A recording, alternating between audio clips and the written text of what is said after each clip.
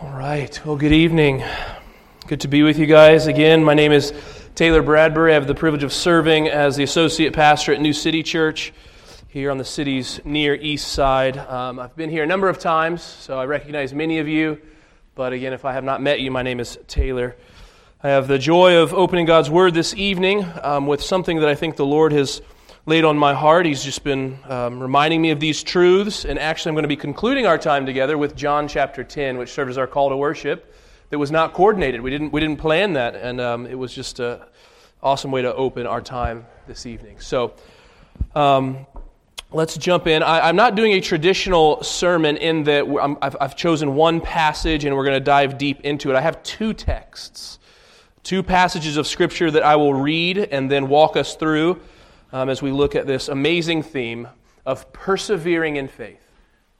Persevering, continuing in our Christian life through loving encouragement.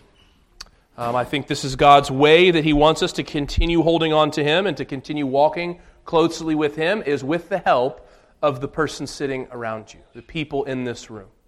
Giving and receiving life-giving words. And so first, let me read for us John 13, verses 34 and 35, and then connected to that, Hebrews chapter 3, verses 12 through 14. So first, if you have a Bible and want to follow along with John 13, verses 34 and 35. A new commandment I give to you, that you love one another. Just as I have loved you, you also are to love one another. By this, all people will know that you are my disciples, if you have love for one another. Hebrews chapter 3, verses 12 through 14. Take care, brothers, lest there be in any of you an evil, unbelieving heart, leading you to fall away from the living God. But exhort one another every day, as long as it is called today, that none of you may be hardened by the deceitfulness of sin. For we have come to share in Christ, if indeed we hold our original confidence firm to the end. This is the word of the Lord. There came a day unlike any other, when earth's mightiest heroes were united against a common threat. On that day, the Avengers were born, to fight the foes that no single hero could withstand. So opens the story of the Avengers. My family is a Marvel Universe fan, especially my older three children. And I've noticed that a major theme in the Marvel Universe, especially the latter movies and shows, is teamwork and dependence. Teamwork and dependence. They know that in the most recent, Avengers trilogy, it was to resist Thanos from taking over the world and wiping out half the universe. But having recently rewatched the movies, some of them with my wife, as an adult, I've noticed something larger on a more macro level when it comes to the universe of these superheroes, the Marvel storyline. Back in the day when the movie started to air, each hero had his or her own movie, right? Starting with Iron Man, Captain America, those guys, they had their own movie. It was all about them as a hero, how they got their powers, how they stopped the bad guy, individuals. But as the story and as the universe has developed, more of the Avengers movies came out, the characters unite together as a team, knowing that they cannot ultimately resist evil and beat the bad guy or the bad gal by themselves. They cannot be ultimately victorious alone. They need one another. And ever since they've brought the Avengers together, the movies that have come out since about one particular superhero has often crossed over with the heroes from the other movies. Teamwork and interdependence is woven throughout the story. If you'll entertain me just a hair longer, the opening animated, there's an animated Avengers movie on one of the streaming services, again, yet a big hit in my family. The theme song is kind of catchy, but it has these words in it. It says, "Fight as one, Our world is about to break, tormented and attacked, but now I am not alone. Always we will fight as one, till the battle's won. With evil on the run, we will never come undone. Assembled we are strong, forever we fight as one. Now, if you've picked up on where I'm going, you're probably thinking in your head, is this man about to compare the church's mission with that of superheroes? Yes, you would be exactly correct. I am. But the comparison actually only breaks down because you, as Second Reformed Presbyterian Church, you as a local church, are more glorious. Your connection to one another more epic, and your work more important than theirs. We, y'all, make up the Church of Jesus Christ, intended to be a cosmic display of God's love for the world around us, to display His glory, and together you make up the most important institution in history. The Avengers ain't got nothing on you. Our texts this evening remind us, yes, of that connection, our one anotherness of the Bible, especially of the New Testament. But our text also gives us the means by which we are to exist together. We exist together. What does it look like to be one another, to live a life of community, of teamwork? Well, it looks like John 13, verse 34 and 35. Love. Loving one another. And our second text also invites us and shows us what is it like to exist together in love. Answer, encouragement. God has given us a God-ordained, inspired means by which we persevere in faith. A means by which we are to continue to love Him, and that is through the giving and receiving of mutual encouragement. So I just have 1 point for each of the passages. 1 point for tonight from John 13, 1 point from Hebrews 3. They are connected, and I will hope to unravel that for us as we go. But what I want us to see is, first, love is a mark of those within the church and a display of God's glory to those outside the church. I'm getting this from John 13. These are Jesus' words in His final discourse before He goes to the cross for our sins. John 13, verses 34 and 35. Notice His words in verse 34. A new commandment I give to you. He's speaking to His disciples before He goes. That you love one another. Just as I have loved you, you also are to love one another. That's the call. That is what it is like to exist together. It's to love one another. And we're to do so as He loved us. Now, if you are a good Bible reader, in one sense, this isn't a new commandment. Love doesn't come out of nowhere. This is not novel that we're to love one another. But what Jesus is doing here is giving it a new quality, a new virtue, a new purpose. It's not just love your neighbor as yourself. We're going well above and beyond that. Love one another as Jesus loves you. Okay. Now, it's probably important from the outset here to define love. There's a number of good definitions of love that I've come across through the years, but just for time's sake, I'll mention one. Pastor John Piper has put love this way. Love is a deep joy in God that overflows to meet the needs of others. I like that because it's simple, short, but I also like it because it starts with God. Any loving of one another starts with your posture toward God. Love begins with your contentment, your joy in Jesus. And when it comes to loving one another, it's that joy that you have in God that overflows to care for others, to love on one another, to meet the needs of one another, to be about others. Now, this might be obvious or even redundant, but for us to love one another, there has to be a one another. For us to love one another, there has to be other people. Loving requires community. Love needs others to love and from whom we receive love. We don't love one another. We can't love one another by being isolated individual Christians off by ourselves on an island. We're a part of a family, hence all the New Testament images of the church. Body, temple, family. They're corporate components. As a matter of fact, most of the yous in the New Testament are y'alls. Together. A second observation I want us to see, not only from John 13, is that love is a mark of those within the church. That is a deep joy that one has in Jesus that overflows to care for other people. But the second thing from John 13 is that this love is also a display to the outside world. I love verse 35. Jesus' words, "By this all people will know that you are my disciples, if you have love for one another."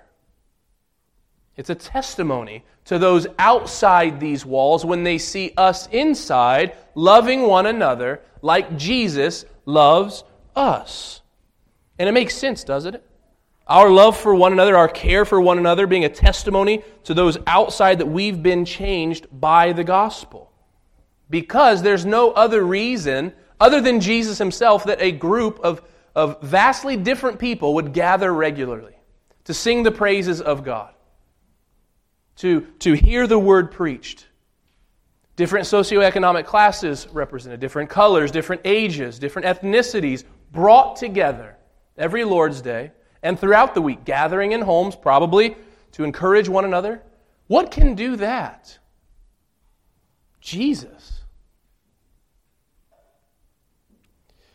The church is made up of very different people. I know this church, this congregation, far less than my own.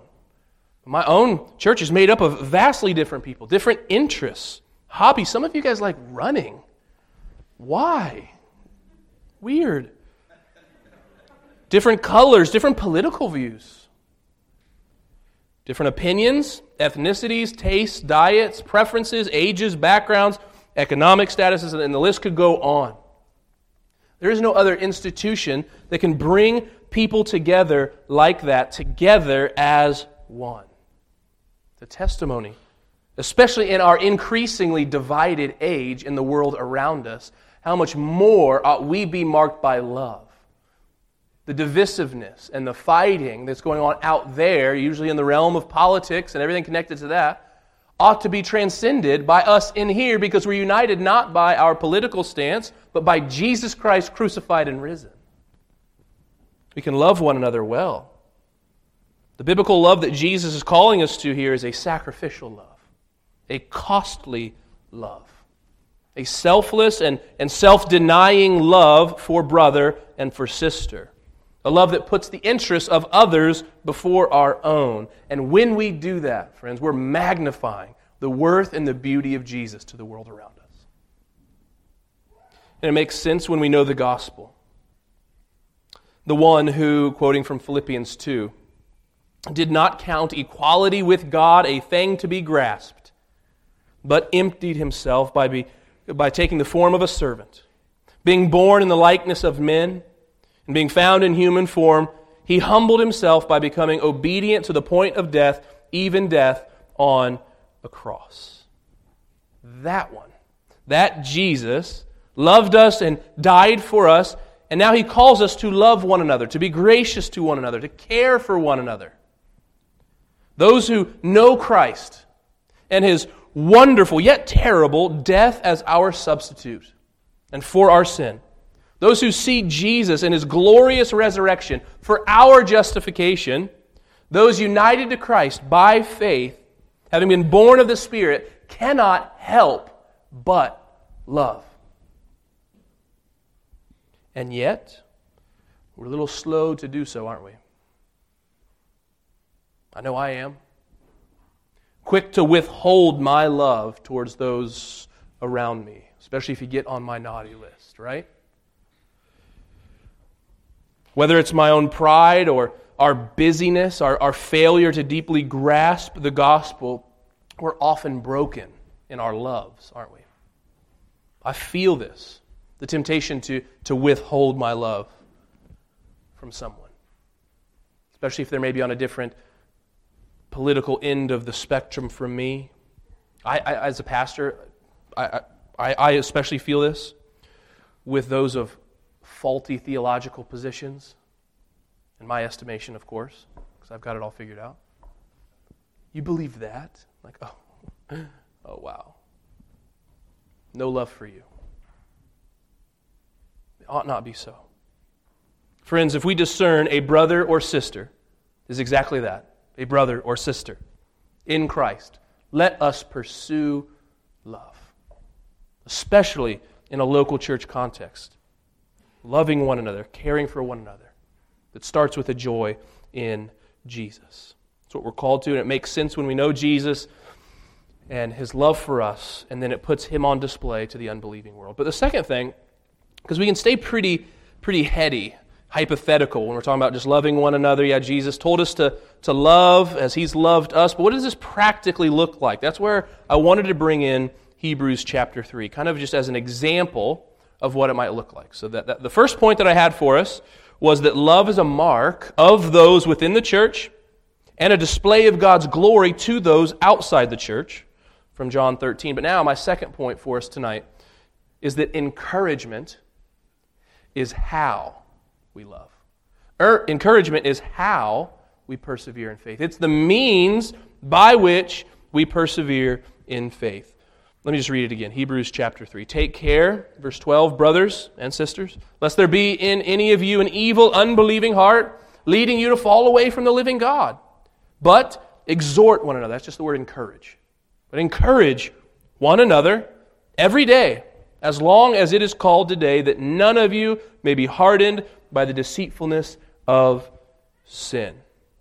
So next few moments we're going to be looking at this theme of exhortation or encouragement. The giving and receiving of life-giving words. I'm a Hoosier native. I've been here my whole life. Born in Indianapolis and my 30-some-odd years here in Indianapolis. I'm not a race fan, but you cannot be a Hoosier and live your whole life in Indianapolis without knowing all kinds of things about the Indianapolis Motor Speedway. Anybody else? The Indy 500, the NASCAR, the Brickyard 400, all the other races that go on in our backyard. Again, I don't understand the race world, but I've been here my whole life, so I've lived through many of these races. I've gone to a couple. That's not my thing. But even before I went to my first race, especially in the NASCAR circles, because my in-laws love it, in the NASCAR circle, there was always a name that I knew. Jeff Gordon. Jeff Gordon, one of the most winning NASCAR racers in the world. I found an interview with him, very fascinating for our Christian life. Now remember, NASCAR is going 320 kilometers an hour. That's roughly about 200 miles per hour. It's very fast. Jeff Gordon, who has won numerous races, including our Brickyard 400, yes, was asked in an interview, how are you so good? How are you so good? The cars are just basically the same. The body weight of most of these racers, again, very close. Like, what makes you so good? Give us the secret as to how you're winning so many races. Jeff Gordon, why are you so good? I often use this illustration because his response struck me. He gave away his secret. He did. You could do it. Jeff Gordon, to the question, how are you so good, he answered this way. Well, you either focus or you hit something really hard. Okay? You either focus or you hit something really hard. I'll take his word for it. And now, while I'm almost certain there's way more that goes into NASCAR racing than just paying attention, I do think it is an interesting place to start. Because I found that comment so insightful because it applies to our lives. And is it any wonder that the New Testament calls our walk with Jesus a race?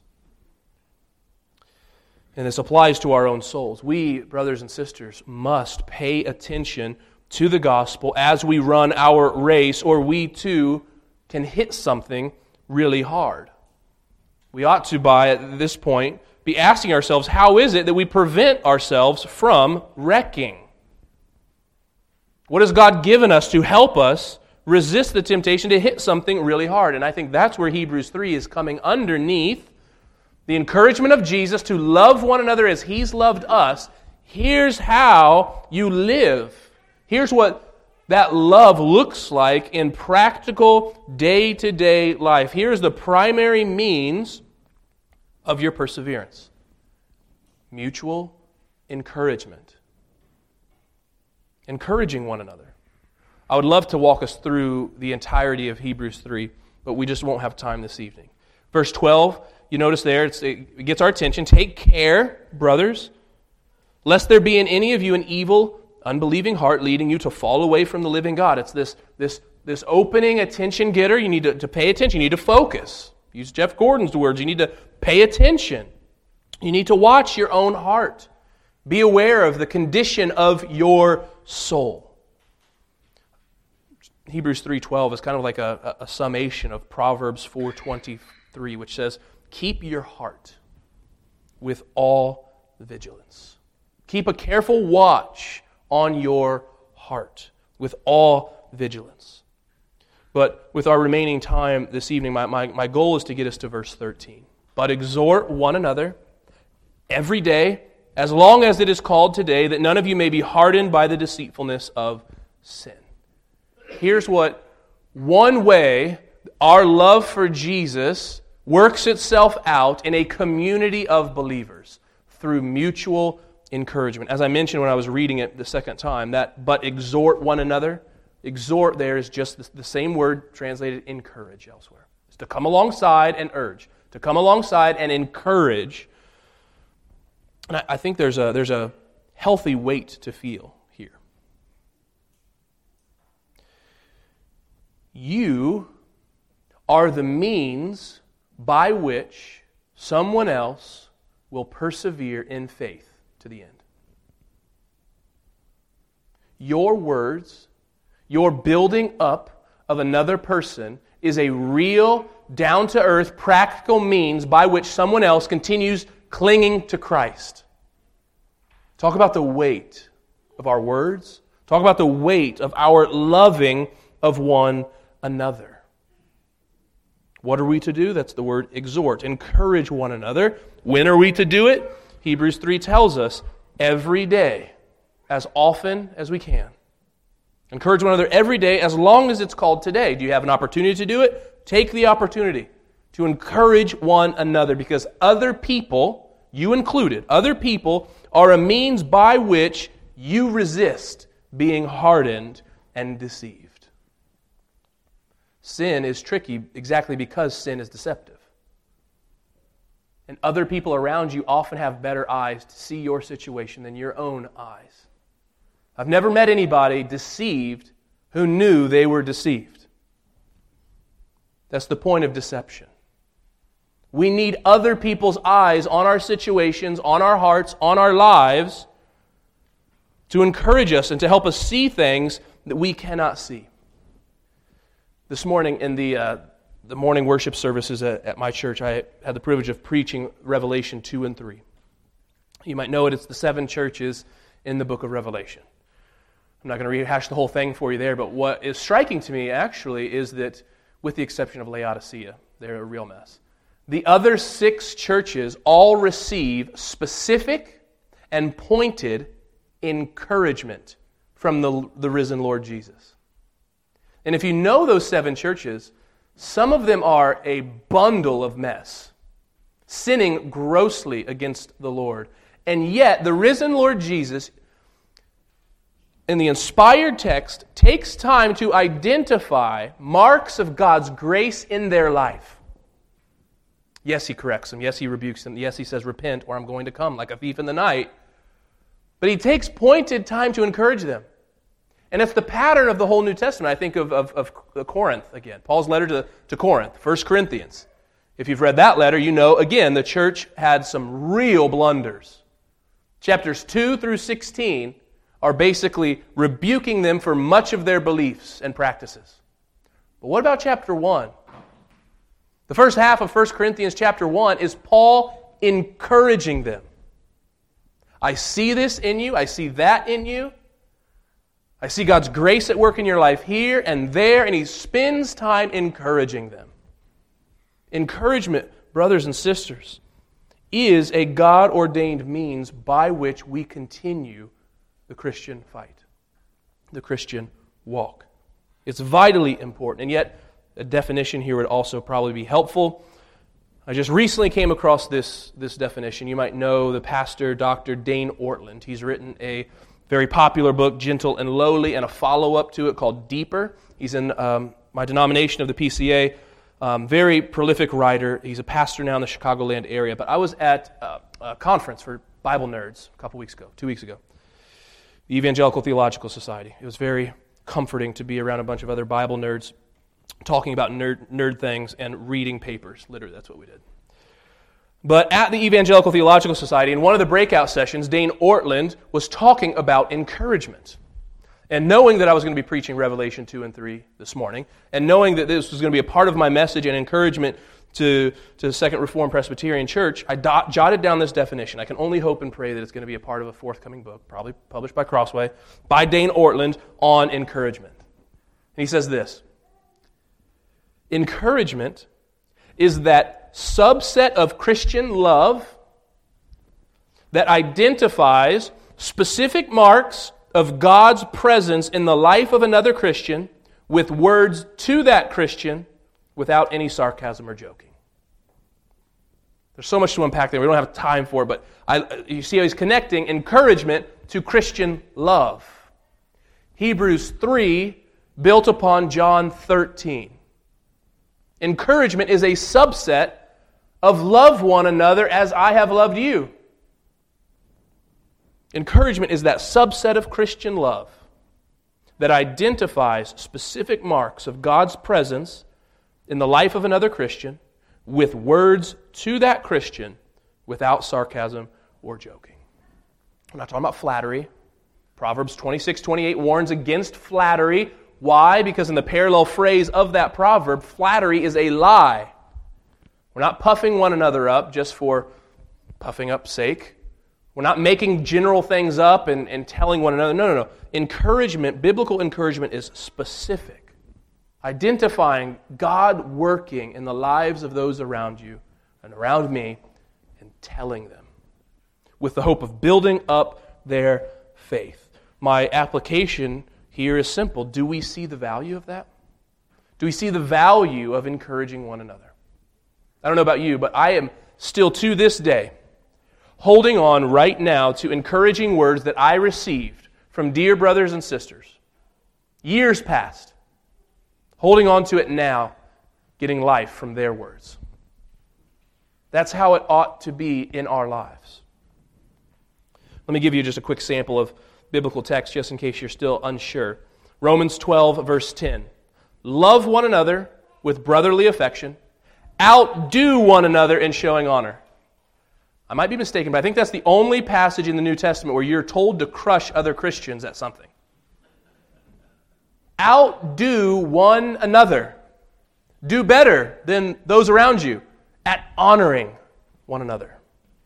1 Thessalonians 4:18. Therefore encourage one another with these words. 1 Thessalonians 5:11. Therefore encourage one another. Build one another up. My favorite, Ephesians 4:29.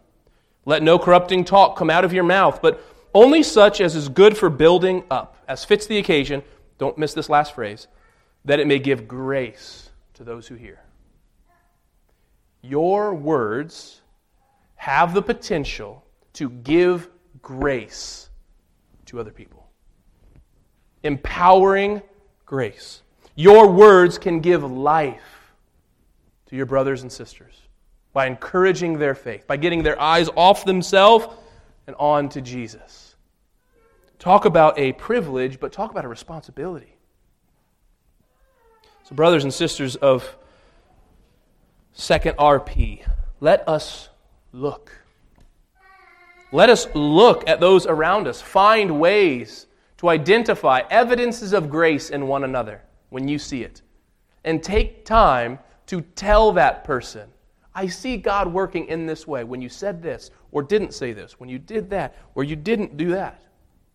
Fight the temptation in your heart to fear it being possibly awkward.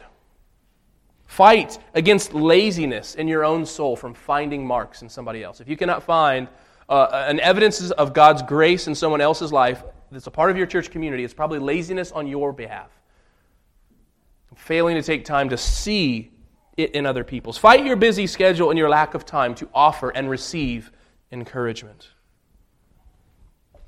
Let us, to use the words of Hebrews 3:13, encourage one another every day, as long as it is called today. What we need and what Second RP needs is brothers and sisters who have linked arms with one another, saying, I'm not going to make it through life without you. I need you. Let's go. Let's do this life together. I'm probably going to fall along the way, and I'm going to need you to carry me. And when you fall, I'm going to pick you up, because we're on this journey together. So in conclusion, we've looked at John 13, Jesus' encouragement, we could say, to us to love one another as He's loved us. It's a mark of our souls. It's also a witness to the world around us. And we've looked at Hebrews 3, where that love plays itself out in encouraging one another, the giving and receiving of life-sustaining words. We persevere through loving encouragement. We keep holding on to Jesus with the help of other people's words giving us grace. But as we hold on to Jesus, we know that the ultimate strength doesn't lie in how tight our grip is on Him. Although that is important. We must hold on. We must continue trusting in Him and entrusting ourselves to Him. But our security ultimately is not in how strong our grip on Jesus is. Our security is ultimately in how tight His grasp is of us. Taking us full circle back to our call to worship from John chapter 10, when Jesus says, "My sheep know me, and they follow me. No one will snatch them out of my hand." Jesus loved you, brothers and sisters. If you are in Christ by faith, He died for you. He rose from the dead for you. And now presently He reigns in glory, interceding for you. Yet for us to reach glory, where our faith is turned to sight, we have to hold on, and we need other people to do so. Our texts tonight have reminded us of the means. The good news of Jesus Christ empowers us to love one another through mutual encouragement. And through that loving encouragement, we help one another pay attention so we don't hit something really hard. Let me pray for us.